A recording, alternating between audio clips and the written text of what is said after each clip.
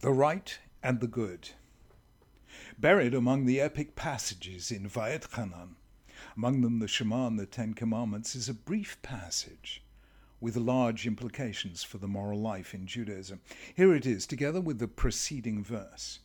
You shall diligently keep the commandments of the Lord your God and his testimony and his statutes which he has commanded you, and you shall do what is right and good in the sight of the Lord, that it may go well with you, and that you may go in and take possession of the good land that the Lord swore to give to your fathers. The difficulty is obvious. The preceding verse makes reference to commandments, testimonies, and statutes. And this, on the face of it, is the whole of Judaism as far as conduct is concerned. What then is meant by the phrase, the right and the good, that is not already included in the previous verse? Rashi says it refers to pshara v'lifnim mishurat hadin, to compromise, that is, not strictly insisting on your rights, an action within or beyond the letter of the law. The law, as it were, lays down a minimum threshold. This we must do, but moral life aspires to more than simply doing what we must. The people who most impress us with their goodness and rightness are not merely people who keep the law. The saints and heroes of the moral life go beyond. They do more than they are commanded. They go the extra mile. That, according to Rashi, is what the Torah means by the right and the good. Ramban, while citing Rashi and agreeing with him, goes on to say something slightly different. At first Moses said that you are to keep his statutes and his testimonies which he commanded you, and now he is stating that even where he has not commanded you, give thought as well to do what is right and good in his eyes, for he loves the good and the right. Now this, continues Ramban, is a great principle, for it's impossible to mention in the Torah all aspects of man's conduct with his neighbors and friends, all his various transactions and the ordinances of all societies and countries. But since he mentioned many of them, such as you shall not go around as a talebearer, you shall not take vengeance nor bear a grudge, you shall not stand idly by the blood of your neighbor, you shall not curse the deaf, you shall rise before the hoary head, and so on, he went on to state in a general way that in all matters one should do what is good and right, including even compromise and going beyond the strict requirement of the law. Thus one should behave in every sphere of activity until he is worthy of being called good and upright. Ramban is going beyond Rashi's point that the right and good refer to a higher standard than the law strictly requires. It seems as if Ramban is telling us that there are aspects of the moral life that are not caught by the concept of law at all. That's what he means by saying it's impossible to mention in the Torah all aspects of man's conduct with his neighbors and friends. Law is about universals, principles that apply in all places and times. Don't murder, don't rob, don't steal, don't lie. Yet there are important features of the moral life that are not universal at all. They have to do with specific circumstances and the way we respond to them. What is it to be a good husband or wife, a good parent, a good teacher, a good friend? What is it to be a great leader or follower or member of a team? When is it right to praise? And when is it appropriate to say you could have done better? There are aspects of the moral life that cannot be reduced to rules of conduct, because what matters is not only what we do, but the way in which we do it, with humility or gentleness or sensitivity or tact. Morality is about persons, and no two persons are alike. When Moses asked God to appoint a successor, he began his request with the words, Hashem Elokei haruchot lechol basar, Lord God of the spirits of all flesh.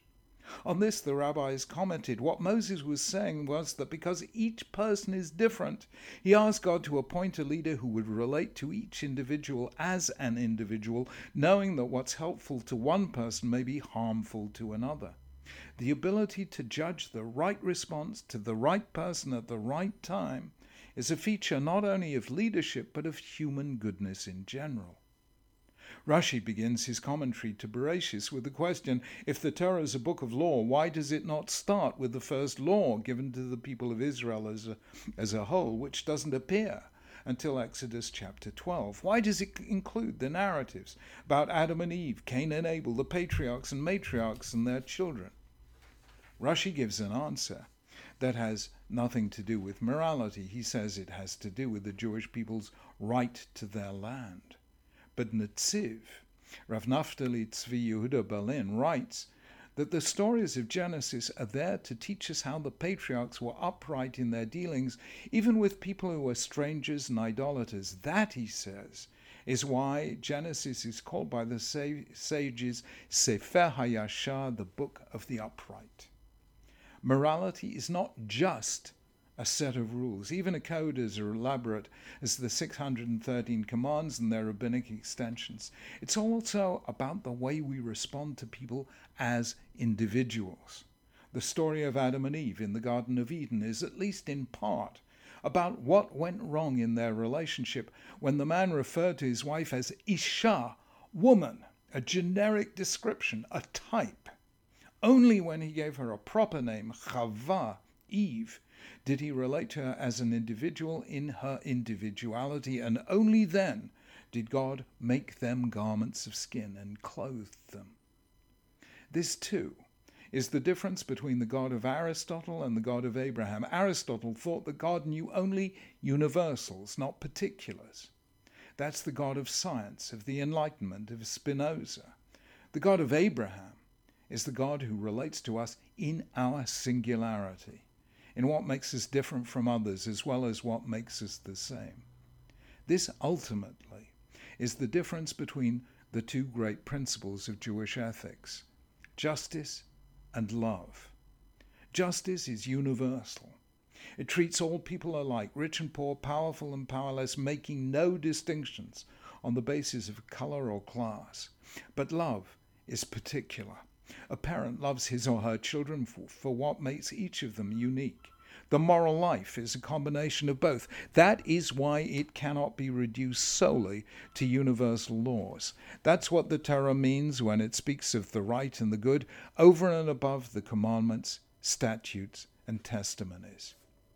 A good teacher knows what to say to a weak student who, through great effort, has done better than expected, and to a gifted student who's come top of the class but is still performing below his or her potential. A good employer knows when to praise and when to challenge. We all need to know when to insist on justice and when to exercise forgiveness. The people who have had a decisive influence on our lives are almost always those we feel understood us in our singularity. We were not for them a mere face in the crowd. That's why, though morality involves universal rules and can't exist without them, it also involves interactions that cannot be reduced to rules. Rabbi Israel of Rizhin once asked a student how many sections there were in the Shulchan Aruch. The student replied, 4.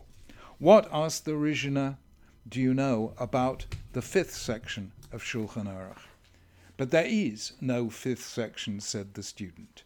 There is, said the Rizhiner. It says, always treat a person like a mensch. The 5th section of the Code of Law is the conduct that cannot be reduced to law.